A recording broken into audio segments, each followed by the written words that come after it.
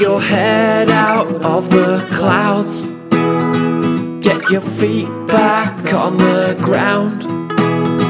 Get stuck into pop culture with Stick Around. Hello there, and welcome to Stick Around, the podcast that doesn't care about looks, only doing the right thing. Brought to you by Sundeco. The following is a personal plea from Sundeco CEO Gareth Sundeco. Yeah, it has been a hard time for bargain bin manufacturers lately. When 85% of your revenue comes from bright, gregarious bin displays in physical shops like Sports Direct, things can take a toll. To remind sports fans that we still exist and that our products can be purchased in virtual bin displays online, we are pledging one fluorescent yellow or orange bib to the NHS every time you buy a product. Hashtag bins for the NHS.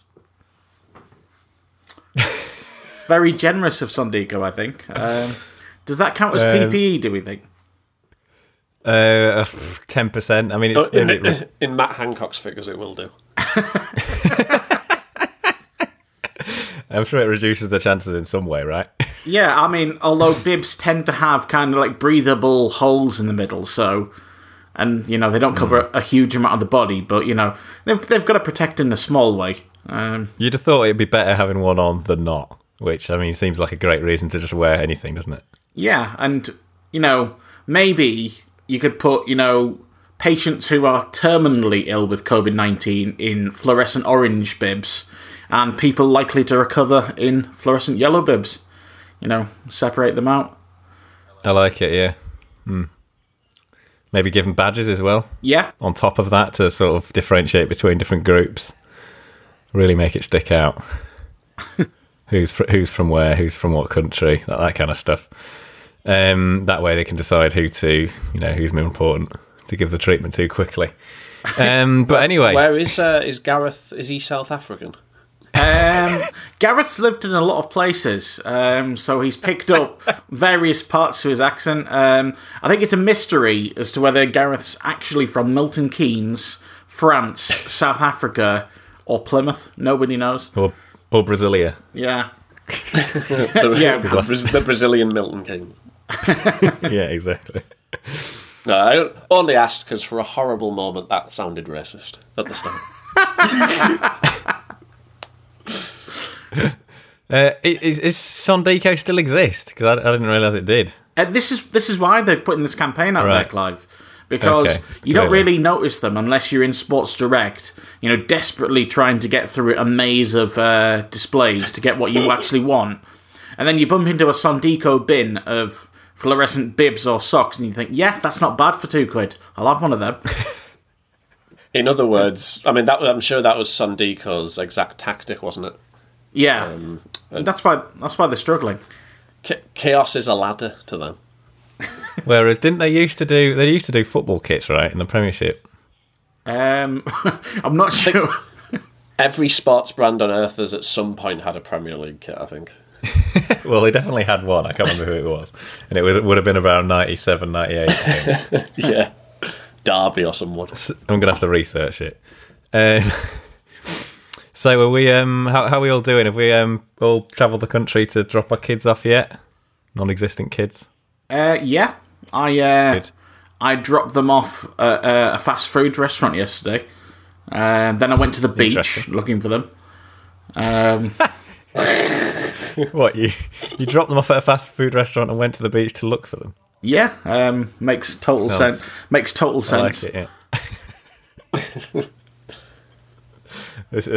Especially as you're looking for non-existent children. I like it. Yeah. As a Durham alumni, I've enjoyed some of the niche Durham University jokes that have been doing the rounds. Can you give us the most niche one that no one will get?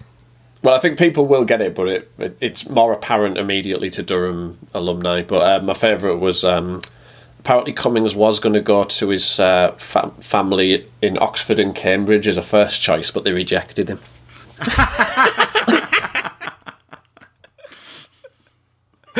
Yeah, that's cool. Oh dear, oh dear, oh dear. Yeah, the video which I referred to in the tagline was just brilliantly shit, I thought. Yeah. Just seems like a penis. I mean, literally this is the first I've seen of him. Oh, is it? Well, the guy's, I mean, for me, the guy is a sad indictment of this country because it just shows how you can get to the very top while being, I mean, it sounds like a childish thing to say, but a completely nasty person, which is what he is. Well, the thing is, he's the wet dream of people who sit on 4chan all day, kind of spaffing in their pants over some big-brained kind of uber geek, except he's got no empathy or class about him, and he's just, he's got a contempt for pretty much everybody but himself. Yeah, that's certainly how it came across in that 20-second clip. Yeah, managed to get a lot into 20 seconds. Yeah, seemed to sum up his personality pretty well. But anyway, enough about that, because we're not the BBC News. We're going to move on to more important things like books and films and TV shows. And we're going to let's go to Alex Wayne to start us off with whatever you've got. Right, okay. Well, I was actually struggling a little bit this week. Because we're doing one on a weekly basis, I'm watching a lot of stuff, but a lot of it is continuous stuff that I've already mentioned. So I reviewed what I'd seen of The Americans last week, and I'm now on to Season 5, and the quality hasn't let up, you'll be happy to hear. But I wanted to do something new. Fortunately, I picked up on a film that was new to me. It came out in 2018. It is a film called Thunder Road, which, before you ask, is based around the Bruce Springsteen track, or to a certain extent. It's an adaptation of a short film made by the same people that went through Kickstarter and then became what's described on Wikipedia as a micro-budget film. It's written, directed, and starring someone called Jim Cummings, and it stars an otherwise fairly unknown cast, with perhaps the exception of Macon Blair, who you might know from films like Blue Ruin. The plot revolves around a police officer essentially having a very, very bad time in his life. The film opens up at the funeral of his mother. His mother's favourite song was Thunder Road, and he in what's probably an error of judgment, he decides to make a dance routine to the song Thunder Road in a kind of squirm-inducing scene that is part comedy, part tragedy, which pretty much sums up the theme of the film, really.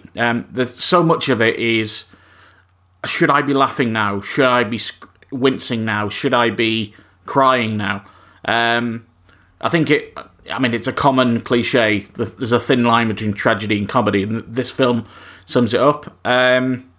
I was extremely impressed, actually. I watched this purely on the basis of the trailer. I was scanning through Netflix, and I stopped on it, not for any particular reason, just because I got bored searching. And the trailer just looked pretty good. I thought it was going to be a straight comedy. Far from it. The film kind of plays with, like I said, like your expectations of a scene being funny. In fact, there's a scene at the start of the film that is pretty much mirrored at the end of the film that is cringe-inducingly funny at the start, but beautiful at the end, which absolutely captures, I'm assuming, what they were going for. This film was made for less than $200,000, and it's been nominated and won a whole heap of awards, yet it's barely known. But I thought it was beautiful. I've never seen anything else by Jim Cummings, and he seems to be something of a unknown figure. Has anyone heard of this film at all? No, when you first started talking about it from the title, I assumed it was that Springsteen film set in Luton. Yeah. No. But, so it turns out there's a raft of these films by the sound of it. I was just going to say, yes, I've seen the one set in Luton, but I've not seen this one. I think, did they come out around about the same time? I seem to remember this. I think they did, yeah. So, just to... I don't know much about the one from Luton. This one isn't really that much about Bruce Springsteen. It's only the only basis of that is that his mum's favourite song was Thunder Road, which, incidentally, Thunder Road is never played in the film. Nor is any Bruce Springsteen. It was played in the original short film, but they made the creative decision not to actually include it. In fact, the opening scene where he's trying to do his dance routine to Thunder Road, you can't get the CD player to work, so he decides to do it to silence instead. Hence the uber cringe. The music in this, actually, just while we've mentioned it, is extremely good and features a orchestral cover of Skinny Love by Bon Iver, which was extremely good.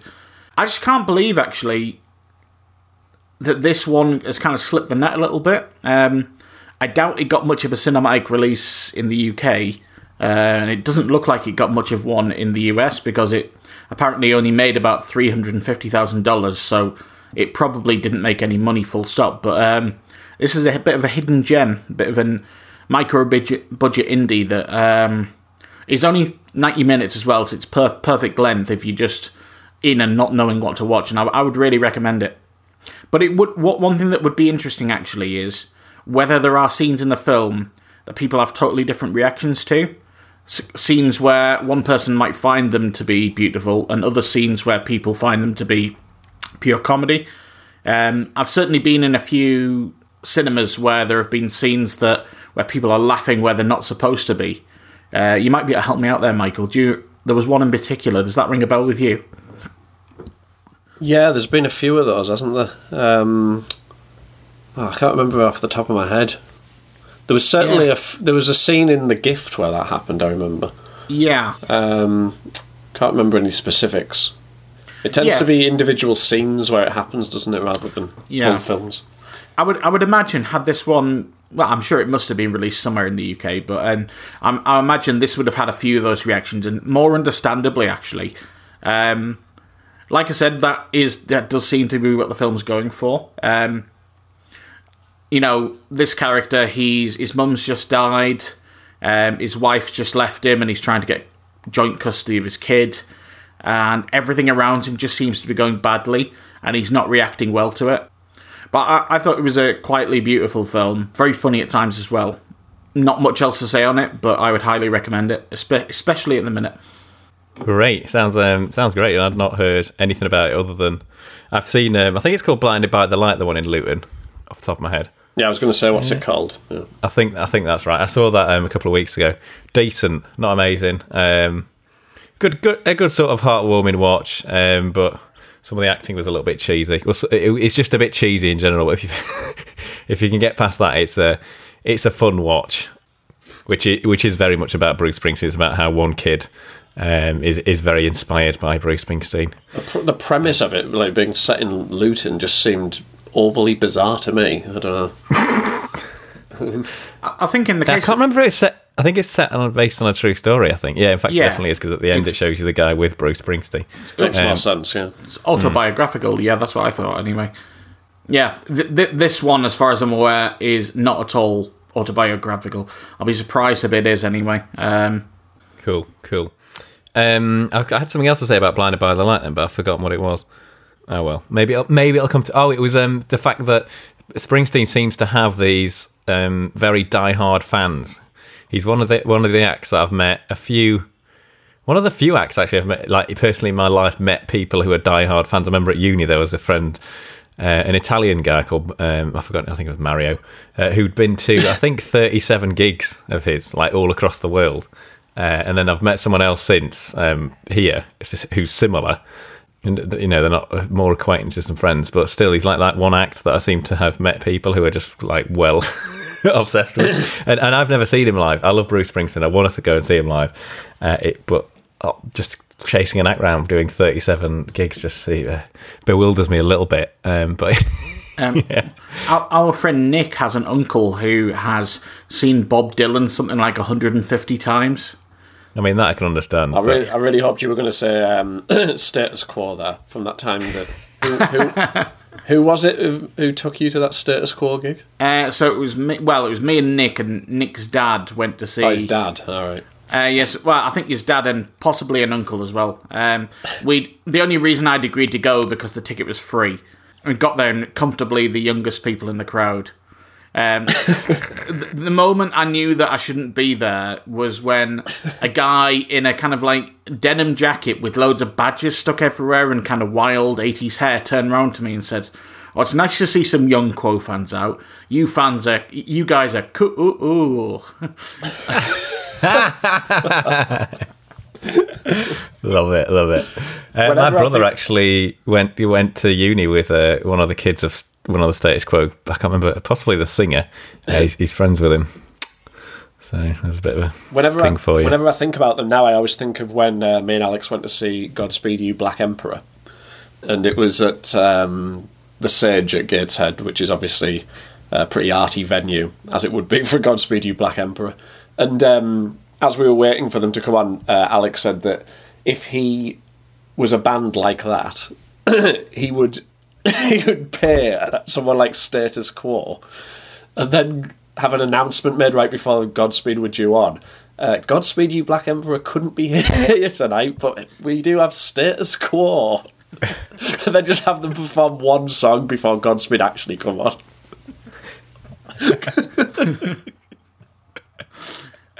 That would be great. That'd be amazing trolling. I mean, then like halfway through the song, it could meld into some weird Godspeed thing, and then they could swap seamlessly. At which point, some people would have left in fury, missed the entire gig. Godspeed You Black Emperor sampling Status Quo.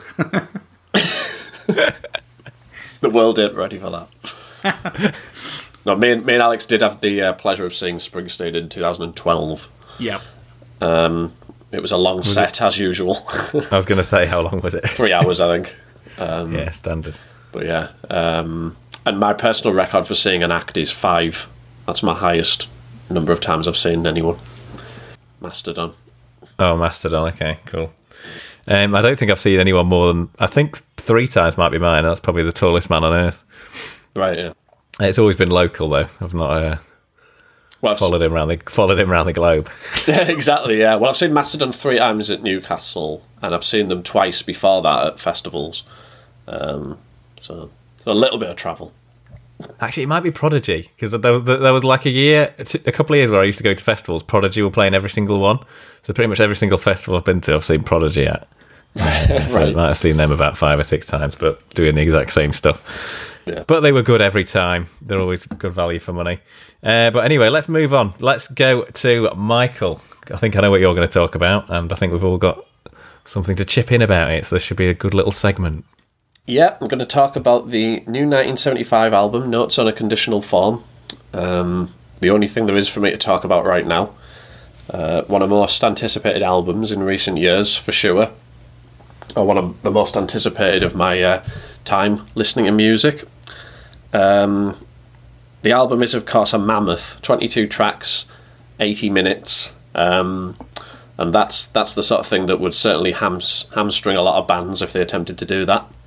And between that and some polarising reviews, which I think are also par for the course with an album this big and an act that is often as polarising as the 1975 are. So, some of that did give me some jitters going in, but I had a lot of faith, and unsurprisingly, I need not have worried, because I'm a huge fan of this from having listened to it 4 times already since it came out a couple of days ago. I'm going to just run through the entire thing, if that's okay. So it kicks off with, as usual, as with all the 1975 albums, it opens with a self-titled track. But whereas the track on the previous 3 albums was variations of the same song, this one opens with a curveball. It's a beautiful instrumental backing up Greta Thunberg, who makes a 5-minute speech about climate change and climate activism. I was quite startled, actually, when I saw the 1975 live earlier this year, that there was some low-level hostility and cynicism towards this when it was played live. People openly expressing their disapproval of the message, which surprised me at the 1975's own gig. I mean, to me, it's entirely logical. Every word of this track is, completely true. I think it's a surprising but quite amazing way to open up an album. And of course, for those people who think that Matty Healy is just a smug liberal, yeah, it's not going to change their opinion of that. But for me, it's the perfect way to open the album. And then it, of course, Well, I mean, some of the effect of this has been lost by the fact that the track People has already been out for a year, but it's another, a second shock to open up the album.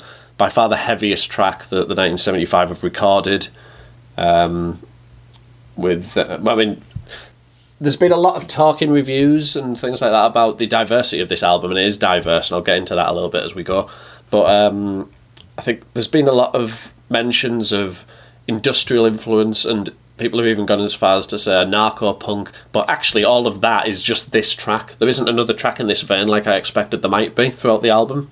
So this is the heavy track. This is the punk track, and it's exceptionally good with it. It was one of my favourite tracks of last year for sure. And I've always wondered if the Barack Obama lyric in it is inspired by the famous scene in Fleabag or not, but I haven't seen Matty Healy comment on that yet. Then we come to the end, Music for Cars, which is a gorgeous orchestral piece, sort of a thematic coda to the end of this era of the band, which is known as Music for Cars. Something I'll touch on a bit more again later. Then into another track that came out last year, Frail State of Mind. This is it's a track that I'm going to talk about it more in companion with another track later on in the album, so I'll do that. I'll wait for that until we come to that one. Then there's the short instrumental piece Streaming, which segues perfectly into The Birthday Party, which is one of the band's best tracks so far, I think. It has that signature twinkling going on in the background that in various forms is a sort of calling card of a lot of 1975 songs. The lyrics are hyper-observational about the exchanges at some form of house party. Some of them are very humorous. There's a surprising amount of references to pissing on this album, has to be said, including this track. But it's a track about... it has an incredibly laid-back vibe for a track that's about so many things. And it really delves into some of that through the medium of conversations between people. It's a bit of a slow burner. It took me quite a few listens to get into this one, but it's a tremendous track. Then there's Yeah I Know, which is effectively a more, I would say, a poppier version of Pulk Pull Revolving Doors by Radiohead from their classic and most experimental album, I would say, Amnesiac. It's very much reminiscent of that track, I would say. And this is where we start really dotting all over the genre map a little bit. So the next track is Then Because She Goes, which basically sounds like an early My Bloody Valentine outtake, but has auto-tuned sections throughout it. And that is exactly the sort of sacrilege that I think 1975 fans, supposed genre sacrilege that 1975 fans are used to now and that we love the band for. Jesus Christ 2005, God Bless America. This is a track, it's quite a haunting piece. Largely acoustic, but it's got those Bon Iver style melting horns that kick in the background. Very evocative. Lyrically, it's about how people of religion and faith can often face struggles coming to terms with their homosexuality. And for that reason, it's quite a beautiful track. Phoebe Bridges guests on the track and plays a female part, which adds a lot to the song. It's highly reminiscent of Sufjan Stevens. Especially reminds me of his song The Mistress Witch from McClure, which is from his outtake album, amazingly, The Avalanche, which came out after Illinois, one of his classic albums. I don't know if it's still up there, but there was a beautiful version of him playing the track on YouTube for many years playing it live that I just thought I'd mention because it's well worth going to check out. But if this is, in terms of the acoustic style of this track and the vocals, it's highly reminiscent of some of his best songs. So just another one of the list of references across this album. I should say in the notes that I was reading just before the album's release, where Healy commented on all of the songs, I don't think I'll ever see another album where someone names as an influence the Swedish post-metal band Cult of Luna and the Backstreet Boys. So I think that says it all, really, in terms of the sprawl of this album musically. Is that does your dad like both of those bands, Michael? Oh yeah, massive Cult of Luna fan, of course. Big Phil. Big Phil, yeah. I don't know how many shout-outs he's had on this podcast, actually. Yeah. The next track after that is Roadkill, which is a jaunty sort of alt country number that sounds a bit like Wilco, I would say. And it's got a lot of humorous lyrics again, referencing a lot of real-life events, such as the criticism that Healy took for not offering a comment on the 2019 general election. Quite liked that lyric, especially. A lot of these tracks have been dipping in and out of my head over the last few days since I first heard them. This is certainly one of them. The next track is another previous single, Me and You Together song, which is, characterised by... how this song is not from 1985 to 1995 is anyone's guess.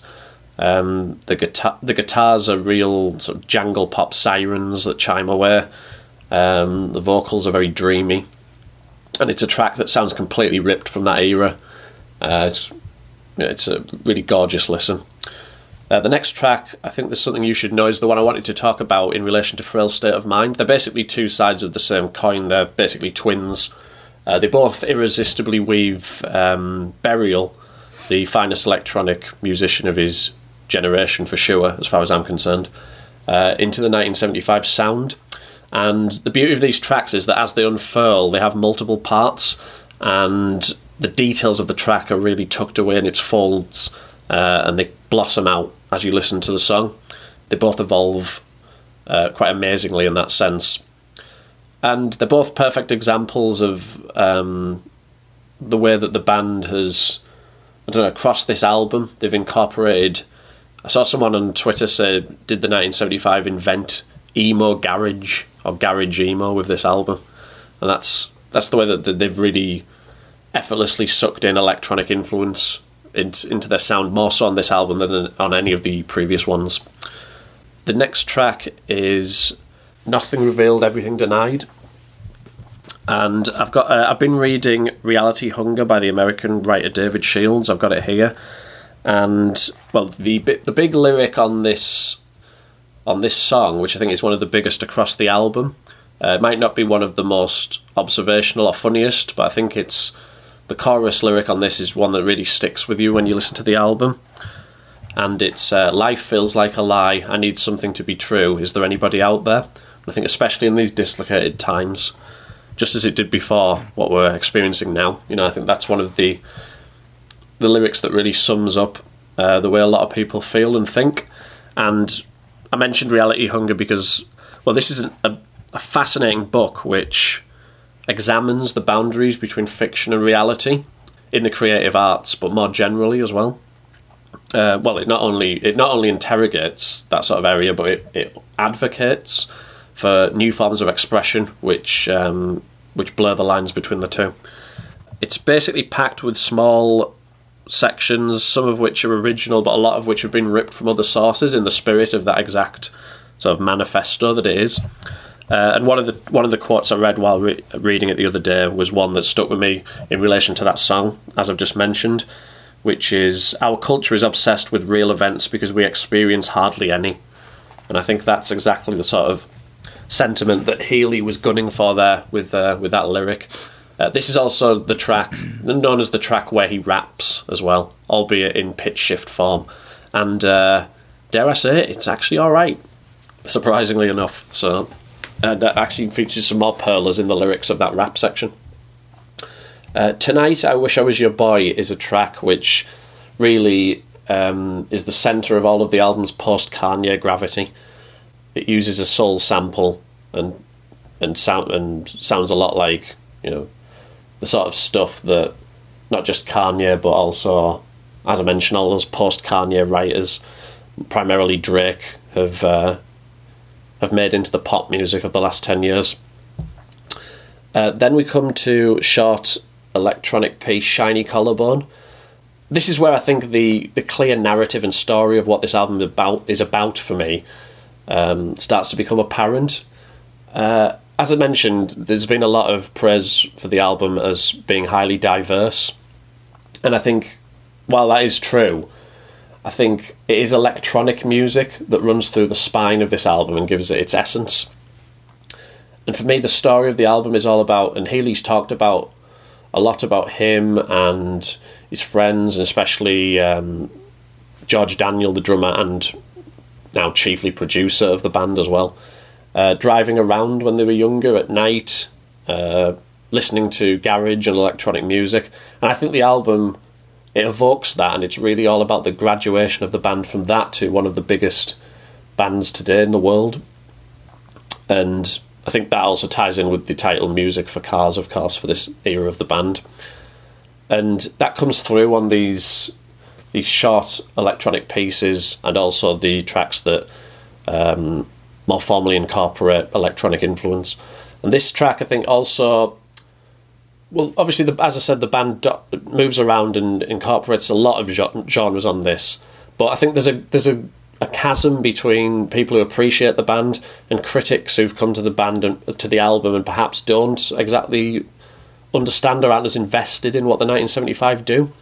And I think they think that some of these genre experiments are mistakes. But to me, there isn't a track on this album that doesn't sound like a 1975 track.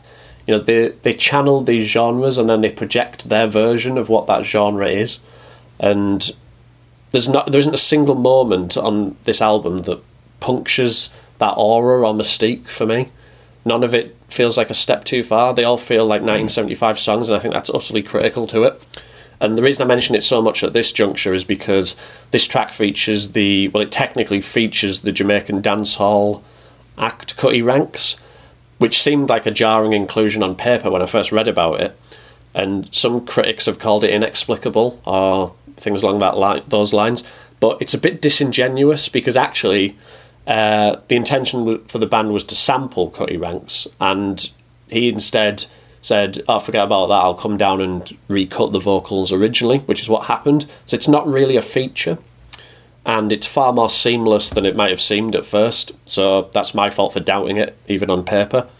I think that's an example of how some of these things work far better than they sound like they might, and really how the band have full control of and mastery of a lot of these influences and styles that they're juggling. And I mean, we're 15 tracks into the album there, and we're still just coming now to the song of 2020, or it always will be the song of the year that we all had taken from us. If you're too shy, let me know.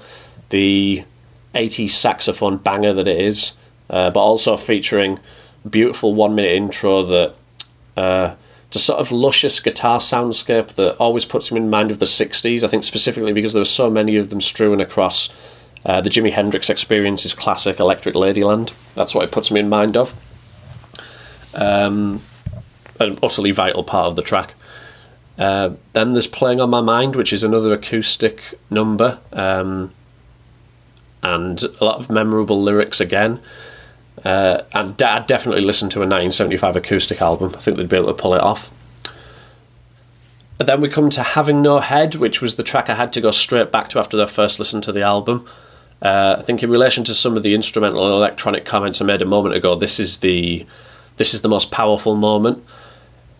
It's basically an entire John Hopkins album condensed into one 6-minute track, which really should sell it on its own merits, really, that comment.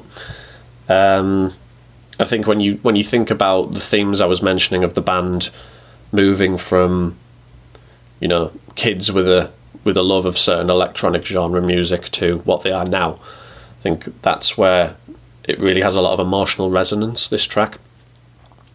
Coming down to the final stretch of the album, we've got What Should I Say, which is another shamelessly electronic number with a lot of vocal manipulation, but a banger for it. At this point, George Daniel's basically just slaying anything in his path in terms of the production. I've got to say, the whole album sounds excellent, regardless of whether it's electronic or guitar-based. So there's an orchestral electronic piece, the humorously titled Bagsy Not in Net. And then we come to the final two tracks, which are really the punches in the feels to end the album. First, there's "Don't Worry," which was written by Matty's dad, Tim Healy, 25 years ago, and features a much more contemporary sort of updated sound to it than I imagine it did in its original incarnation. And then finally, "The Beautiful Guys," which is the tribute to the rest of Healy's bandmates and the times they've experienced over the last, it's about 17 years, I think, in total.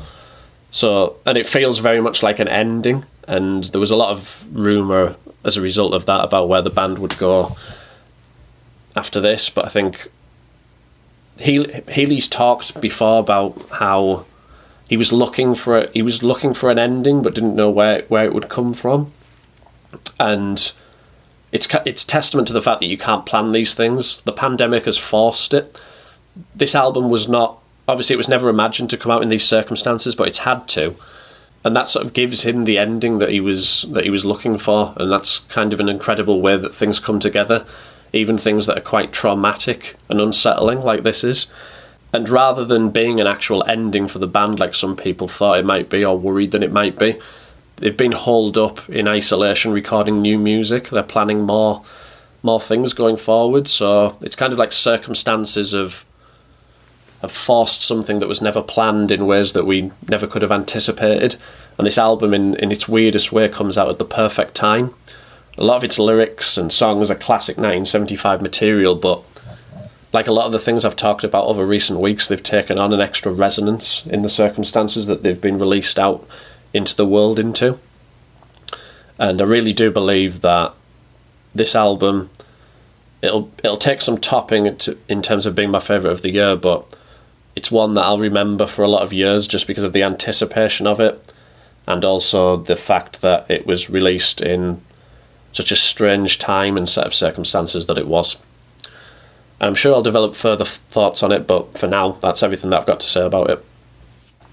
Well, how many times have you listened to it now, Michael? Just 4 so far. Well, it's 3 last time I asked, so you've given it another one. I've listened to this fully through once, and I've listened through most of it a second time. I can't add anything to what you've said there, really, because you've covered it in such, thoroughness and excellence. I think my favourite tracks are, unsurprisingly, If You're Too Shy, which, like you said, an absolute pop-tastic 80s sax banger. I think I said this to you before, I could have imagined that have been the kind of, open air brackets, Song of the Summer style song. A bit like in kind of a Bruno Mars, Daft Punk style. We're not going to get that now. Did it get to number 7 in the charts, I think you said? No, I think it only made 14 in the end, which is still the band's highest entry, I think. Yeah. Well, I mean, everybody I've heard have an opinion on it, agrees it's a banger. But anyway, my other favourite, unsurprisingly, you did mention it, The Birthday Party stood out to me. I thought that was extremely evocative. I thought lyrically that was probably the strongest on the album. I don't know how you felt about that, but yeah, it's up there because the lyrics are just, they're so engaging and amusing, and also by the end quite moving as well. So yeah, for sure. And they're just written in that conversational style that's really gripping to listen to. Mm-hmm. So yeah, and they're covering a lot. Like I said, they're covering a lot of themes on a track that feels really airy, actually, and it's an interesting contrast. I quite like Shiny Collarbone, actually. I don't know how you felt about that one, how strongly you felt, but that one has been one that's had a few re-listens from me. Yeah, even though it's only a short instrumental, like I said, with the Cutty Ranks sample, it's very listenable. Well, some people were saying that George Daniel, for his electronic work on this album, should be like playing and touring as an electronic act in his own right, and it's actually believable on the strength of the material. That he's the drummer, isn't he, and producer?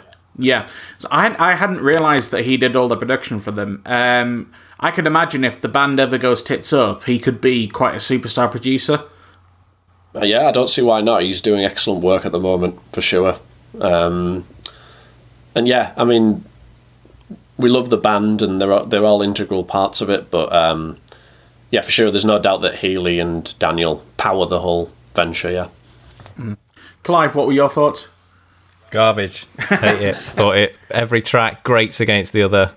Would you? That was what the Independent said. Yeah, I was just going to say, would you give it one star like the Independent? I'd give it. I mean, obviously I'm biased, but it just seems like pathetic journalism to me to give an album like this 1 star. And also, I mean, the review was bizarre. Like, I thought I'm probably about a quarter of the way through this, and then it just ended. It just dropped off a cliff, having obviously personally assassinated Matty Healy, which happens all the time.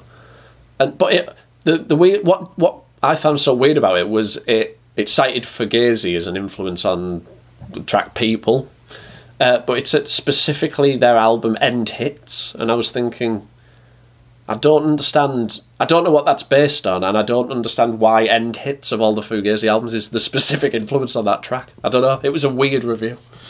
I didn't read. I just read the headline because that's what I do, and then proceeded to make that my own opinion. I'm joking. That sounds like I want loads of hits. I want to be a Twitter conversation piece. That's it. Yeah, I mean, if you give something 1 star, you're doing it for the hits. I don't know who she is, but I'm assuming she must review music for the Independent a lot. So I don't understand that argument. Like, if that's the case, I don't understand that either. But yeah. But actually, yeah, I've only listened to it once, similar to you, Al, because I've been focused on my 1965 article, trying to get that out the door. So I've been listening to a lot more of that stuff. But thoroughly enjoyed my first listen through.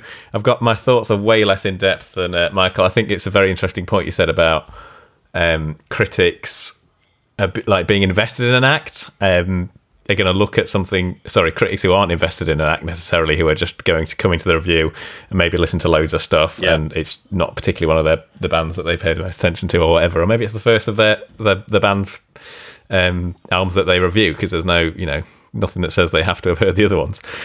They're obviously going to look at it different to someone who listens to them regularly and has that kind of connection and actually knows a bit more about what the songs are about, which obviously the depth that you'd listen at isn't a depth that I'm going to get to, because I don't know enough about each of the individual songs like you do.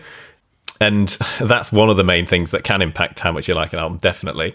I found myself, I love Dylan's albums anyway, but when I've read his autobiography and read the story behind each one. Bing bong boom. Post-edit Clive here on the shitty laptop mic. I don't mean autobiography, I mean biography, specifically Clinton Highlands. Excellent Behind the Shades. Bing bong boom. It made the tracks sing even more, so to speak. And that's kind of another thing that is more personal, and I suppose can't really... I mean, as a critic, you could do your research of all the songs, but if you did that for every album you reviewed and went into every song, you're probably not going to have time to do a lot else. Yeah. But it's a similar thing to like a personal experience with me Noonday Dream last time. No one else is probably going to have the same level of connection with it just because of how I experienced it and when I experienced it. That doesn't take anything away from what I felt, but means that, okay, maybe someone else isn't going to feel the same way about it, and that's fine. But yeah, it's definitely an interesting thing of trying to critique stuff, and I don't know, it's just... At the end of the day, it's your own opinion that matters. I'm not one of these people who's just like, oh, critics are knobbers. I don't think any of us are on this podcast. I think we're generally pretty pro critic. Yeah. But this is definitely an instance where I've just been a bit baffled by some of the response. I could totally understand some of the more like 3-star, 4-star reviews way better, because I was like, okay, cool, you've made a case either side, and I could totally understand someone giving it that. That's because it's their own opinion. They've backed their argument up fine. That makes sense. Giving it 1 star makes absolutely no sense to me, because to me that's just something that's horrid, awful, has no creative benefit,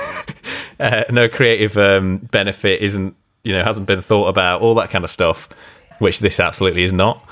This is obviously a really impressive 80-minute thing that's been thoroughly well thought out throughout, even though it is chaotic, which in my opinion, I don't think it's as chaotic as people make out, and I very much agree with you, Michael, that they all have a vein of this sound, 1975 sound running through it, which I think the drummer, what's his name again? George Daniel.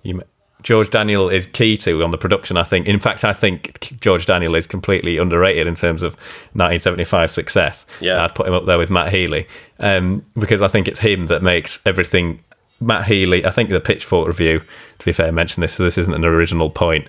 Although I had thought about it beforehand, I'm going to claim. Pretty much whatever idea Matt Healy has in his head, George Daniel's going to make it sound good. Yeah. And that's invaluable. Like, you know, this could easily have been Matt Healy coming up with those ideas, and they would sound horrendously disjointed. But they don't, because George Daniel has a very specific production style, which does very much. It is very electronic sounding, even on the tracks that aren't that electronic. Yeah, he's got a very like over processed sound to it, but that's not, it's not a bad thing. It works really well. That's probably that's probably what I mean when I say that they channel these genres, then they project what their version of it.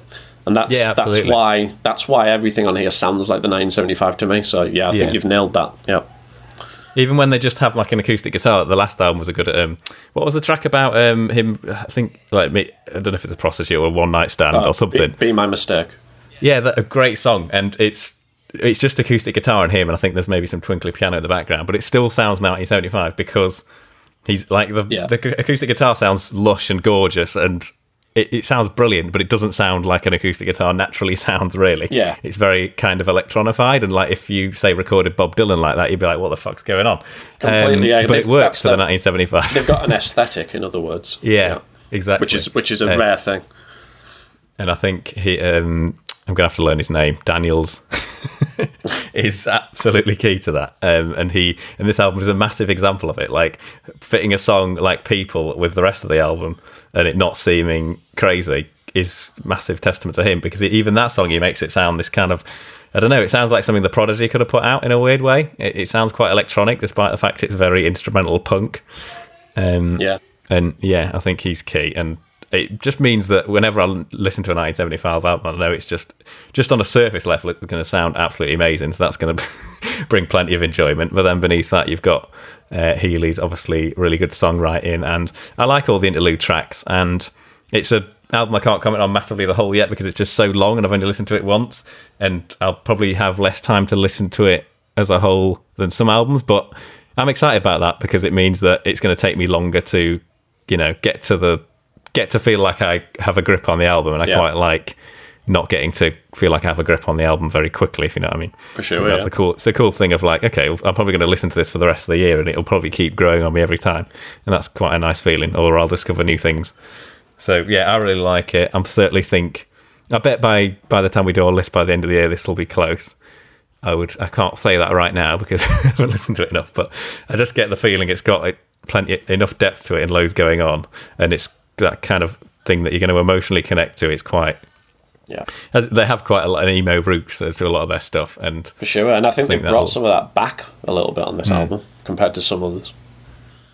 Yeah. So yeah, I think it's great, and I am very glad they exist. I'd love to go see them at some point. And I find the backlash on Matty Healy, I don't know enough about this kind of stuff anymore because I'm not on Twitter and all this stuff, but I get that some people are against whatever, claim he's a liberal, whatever, such and such. But the thing is, people that just and obviously people think he's pretentious or whatever. But I always find him extremely interesting to listen to. His thoughts spin all over the place and reference a lot of stuff, but I like that. I find it interesting, and it helps me get into other things as well sometimes. And I've got a lyric here from Playing on My Mind that I wanted to quote, actually. I think this is the sort of thing where people think he's a dick or whatever, but I thought this lyric was brilliant. So the lyric is, I met one of your friends and it was dead nice, he was fine, but he said things that interest me exist outside of space and time. Now I know I should have left it, but who says that? What a sigh. It all kicked off and it's been playing on my mind. And I just think if that's the sort of thing we hate rock stars for now, I'll take it over, Led Zeppelin throwing TVs out of windows, committing sexual assaults, etc. I know it's whataboutism, but if that's what rock and roll is today, then that's fine with me. Sorry, Michael. Sorry. I was just going to say, one thing I'll say on Matty Healy is that he's the type of person who I've instantly got my back up against, I'll admit. He's come from, obviously, a position of privilege to make art, and I'm always intensely suspicious of people who've had that kind of step up to start with. But I've got to say, he's come across as very conscientious and very creative in his interviews, so he's completely turned me around, which, just goes... to me, that would just be a case of I've seen so many kind of like sons or daughters of famous other people, really great and not understand their privilege, but he doesn't come across that way. Yeah, and he does make mistakes sometimes, and I think he acknowledges that as well. And also, I think, I don't want to get too deeply into the whole privilege thing, but from what I know and some of the things I've read, I don't think it's been leveraged that heavily in this case. Obviously, the band were playing together since they were 14, more or less, I think. And they built up a brilliant pedigree in the space of a decade before they even released a debut album. So I think it's a little bit different to some of the cases that do undoubtedly exist that you're obviously referring to. Yeah. I just wanted to sum up why the 1975 is so important. I tweeted this the other week, and I'm just going to repurpose it here. It definitely applies to all of their work, but it especially applied to A Brief Inquiry into Online Relationships, and I think it continues with this album. And I think that's that they've perfectly expressed through sound and lyrics the way digital culture influences real life and vice versa, and the unspeakable synthesis between those two things. And no band out there today has mastered that condition better than they have, and I think that's what's made them so vital and so important. Well, I think we're largely on the same page with this one. Yeah, I said this to sometimes podcast contributor James Cable the other day. This is one of those albums that has had me genuinely excited. It's not often I have. I'm a music fan, more casual than the two of you, but it's not often I'm, giddy at the prospect of an album.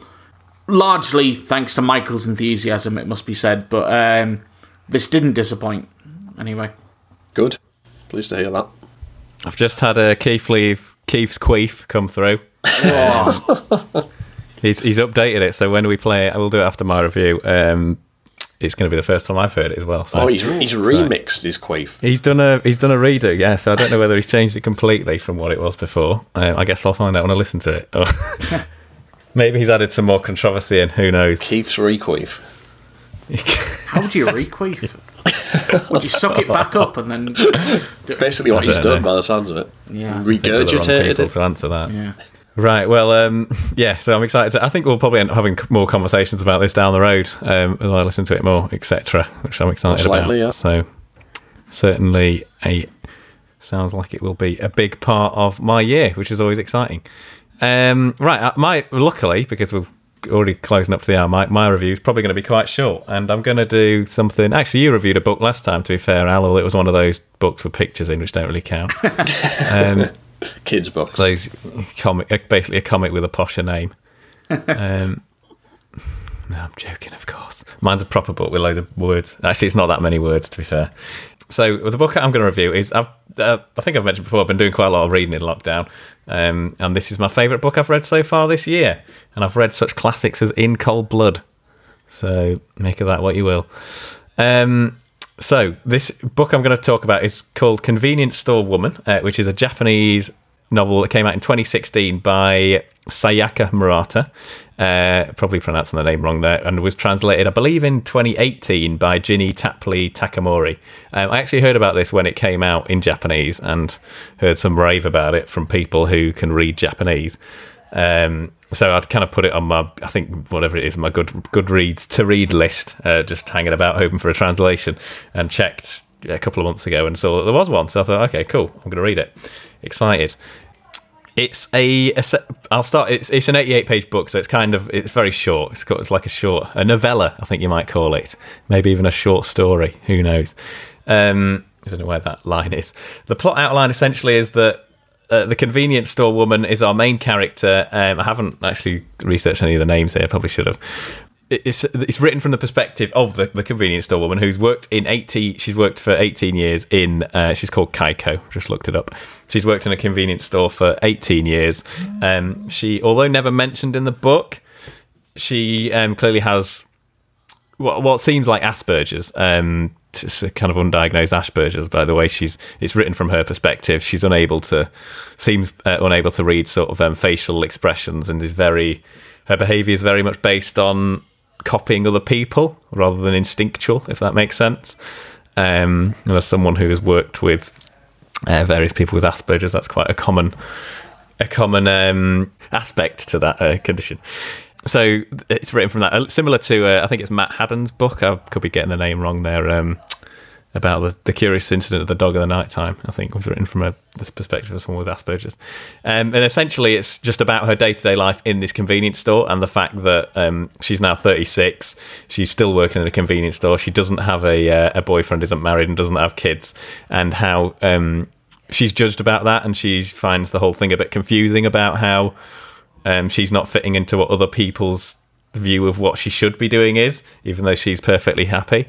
And it's just this fabulous book about a fabulous kind of critique of society and the things that we put on other people to think that almost we know better than other people how they should be happy, and if they're not fitting into the sort of grand scheme ideal that we have in our heads, we're kind of offended by that, and I think that's something that fits in with loads of things, and I think it's a prime reason, for example, that people hate vegans so much they find it offensive that someone would eat in a different way than they do. But it's done in such a gentle and uncombative way because of the way that it's written from the perspective of Kaiko. And by the way, the author, she's worked in a convenience store. She works part-time in a convenience store and has done for the last 18 years on the side of writing novels, which is her other source of income, I guess. It's written in this just lovely kind of almost very pragmatic way because of her condition. She's almost a bit more pragmatic about things and doesn't understand things that actually, when you analyse them, don't make any sense. And I just found for the whole 88 pages, I was just really, really, I don't want to spoil it at all, but I was just really hooked into not really what to find out, but it was one of those that was just a joy to read. I just really enjoyed every page. I was like, I want to read some more because I'm really enjoying every page, not necessarily because I want to find out what's happening. It's some of the reviews on the back describe it as comical and kind of absurd, and I can sort of see what they're saying. I didn't find that at all. I found the whole thing quite sad, gently sad, I guess. So I didn't really find any of the moments. I can see some of the moments maybe a bit overblown, and I suppose maybe supposed to be funny, but I'm not so sure that was intentional there. And certainly I found it a bit sad, more sad than comical. And I just found it a really, like I say, a great critique of society in a very gentle way, not in a kind of overblown, angry way at all. There's absolutely zero anger in Kaiko writing this book, and that's refreshing. It's, I think, quite timely in a way that this was discussed actually on an excellent podcast, which I'll just try and find the name. Scroobius Pip's Distraction Peaches is excellent anyway, but there was a particularly excellent episode the other day with, I think it's I've forgotten his bloody name, Rutger Bregman, who you probably know as the guy who did that, I think it was at Davos, did the old 15,000 people flying in jets to listen to David Attenborough talk about the environment speech and how we should be focusing on tax. It's him. And he's written a couple of books, one of which I've just started. Utopia for Realists is his first one. But he was talking about his next book, Humankind, I think. And it was a fabulous conversation. I really liked it. And I've just started the other conversation because it's the second time Scroobius Pip's talked to him. And I didn't catch the first one. And one of the things he mentioned is, one of the good things coming out of this at the moment is how we're finally kind of realising what the important jobs are.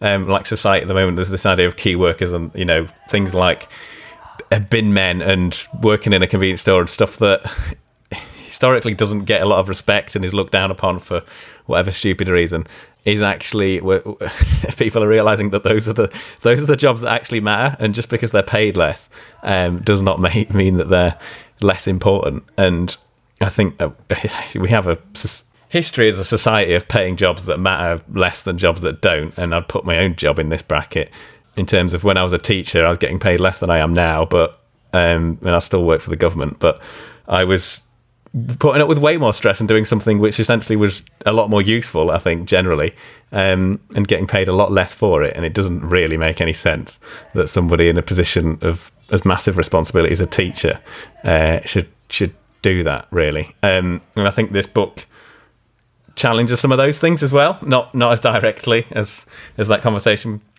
that I've talked about, but it's interesting in that to read it at the moment, in particular, I think, because of that. And yeah, I just think it's a great book. It's only 80 pages long, so you can get through. Like, I've recommended it to my mum straight away, and I ordered it for her, and she read it within a day and loved it, which is good. So been able to share something there, which is great. And yeah, I just think it's a really special book, and it is so short that I think it's really accessible for anyone. It's really simply written. There's nothing challenging about in the way it's written. And yeah, I think everyone should give it a go, because I don't think many people have heard of it, I doubt. Well, I heard of it the other day when you reviewed it as 5 stars on your Goodreads, Clive. I read of it, and so it's on my list now as well.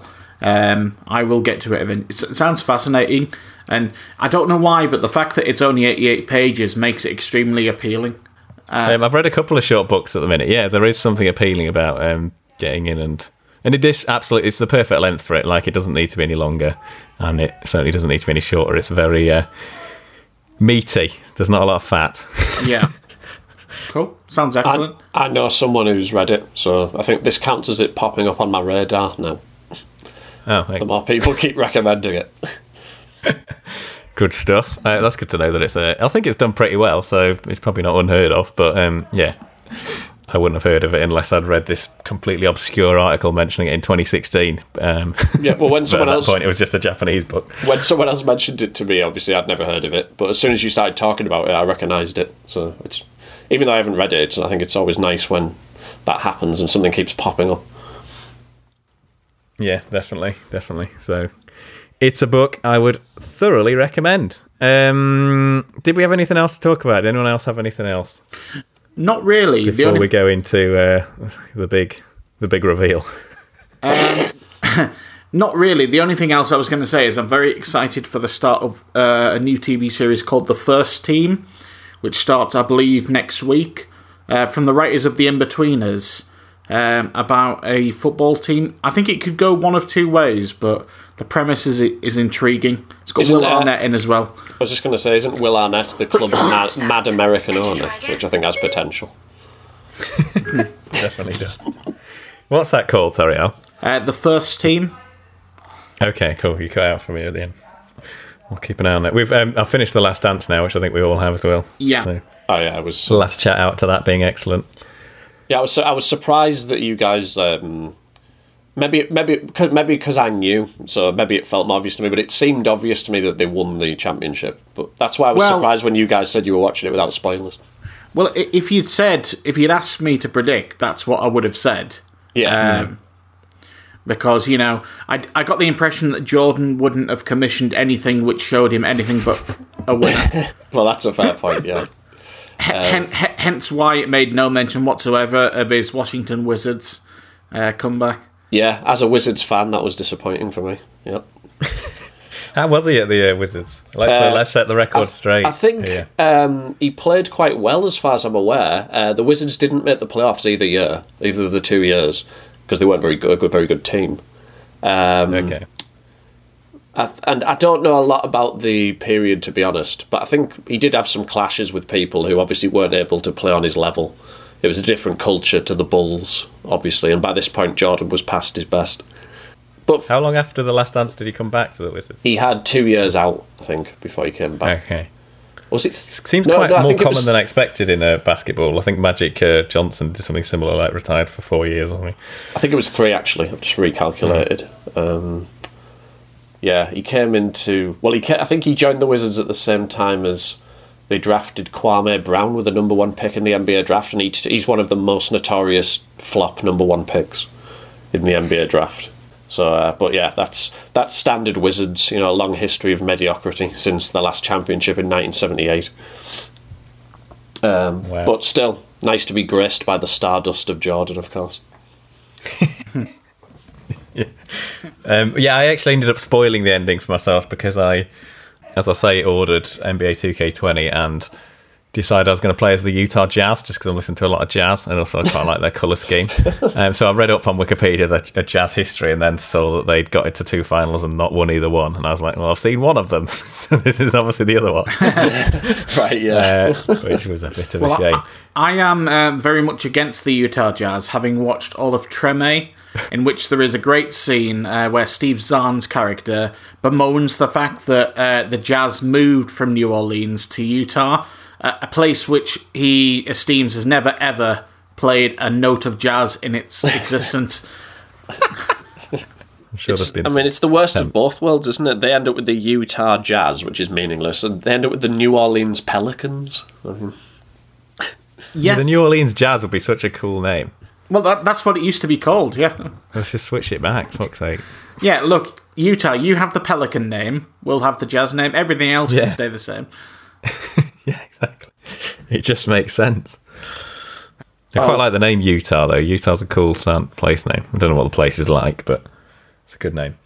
But anyway, let's move on to, like I've said, we've got Keith's Queef, as he wants it known. Keithley's Corner apparently isn't controversial enough. The little comment here, it's political. I thought it'd be more relevant for today's episodes rather than next week's. So let's see what happens. It's been a sad weekend for British politics. However, Alistair Campbell, referring to Matt Hancock as Matt Wancock on Twitter, is the best thing to happen politically in the last decade. I think that's it. Okay. Right. No, he's not wrong. He's not wrong. I heard another good one where somebody thought that Matt Hancock is Reek and Dominic Cummings is Ramsey. There's something amusing about the idea of Dominic Cummings cutting off Matt Hancock's dick. It was the way they'd done it, though, because they hadn't explained that. They just quoted Matt Hancock's grovelling tweet trying to apologise for Cummings and just put in quotations, "My name is Reek."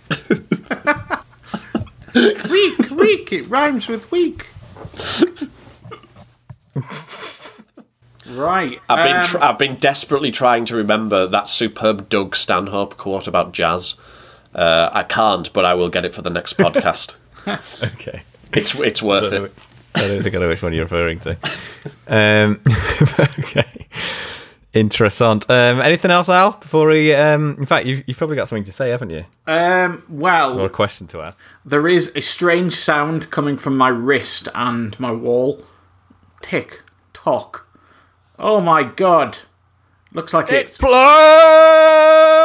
time. I'm not going to do plug time. Stick around cast on the Twitter, /stick around podcast on Facebook for a regurgitated version of that. If you're not on Twitter, if you're on neither one, fuck you. I include myself in that.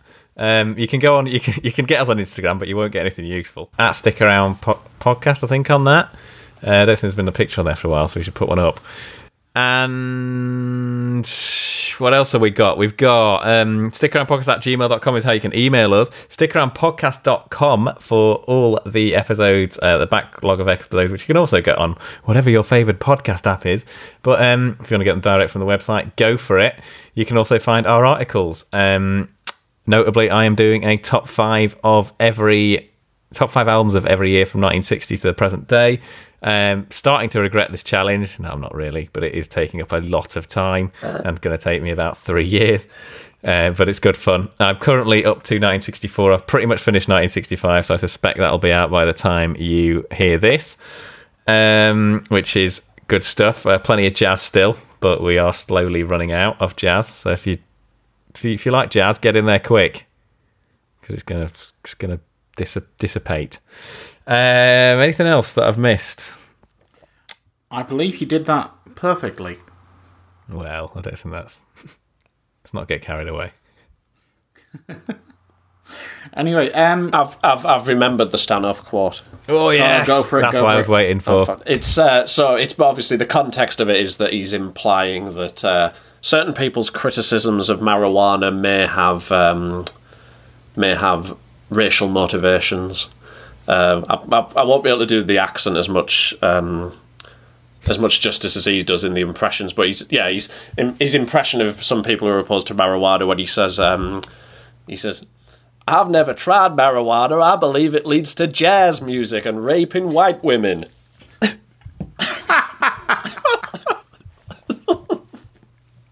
as if he's made an equivalency between listening to jazz and rape? Well, he has, but only in the eyes of, Oh, yeah, I'm not saying that's Doug Stanhope's opinion, but... I think that's clear, yeah. Yeah. One of the biggest... Well, it wasn't really a regret, but a regret of my life that I haven't seen Doug Stanhope live and I had the chance. Yeah. But it was either that or a all expenses paid trip to Croatia, specifically Dubrovnik. So... Well, that's a tough. when I did attend that gig, he did original material that I'd never heard, which is fantastic, and some of it was some of the most controversial stuff I've ever heard in my life. So whether he ever formally releases that, I'll wait and see. But you expect no less from Doug Stanhope, let's face it. Mm-hmm. Should have recorded it for us on the inside, Michael. Well, the thing is, it's been 2 years now, and I can't remember the details very well. So I hope that emerges eventually. Yeah, that'd be lovely. Cool. Well, we're up to 1 minute 15, so I guess it's time to say bye. Al, you've been Alex Wayne, and you've played a great job. I have been today. Yeah, I have been. Okay, good. There was something a bit more sharp about you this time. Yeah. It didn't seem like you were reading sort of a crib sheet. Yeah. Like last week. Yeah. Okay, good. And Michael has been a splendid version of Michael Johnson. Thank you very much. I've been thoroughly average. Cheers. I wouldn't say that. Thanks. That's what I was digging for. Or fishing for, anyway. See you next week for more Cutting Opinions. And remember to stick around. Stick around. Stick around.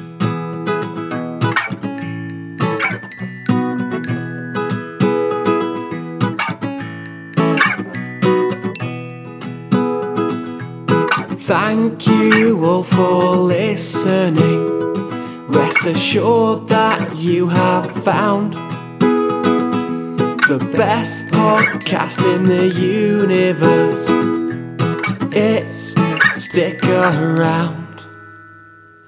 Clive, do you know Cold War Steve, the artist? I feel like I've heard the name. Yeah, he sort of creates collages of people. They always involve Cilla Black and the guy who plays Phil Mitchell. I've forgotten his name. Steve McFadden. Well, I've just been on Twitter and noticed he's unleashed a masterpiece. Have you seen this yet, Wayne? This morning. Yeah. Well, it's Dominic Cummings doing carpool karaoke at Weatherby Services. I think the implication is obviously that he's on his way to Durham. And also in the car with him, along with James Corden, is Harold Shipman.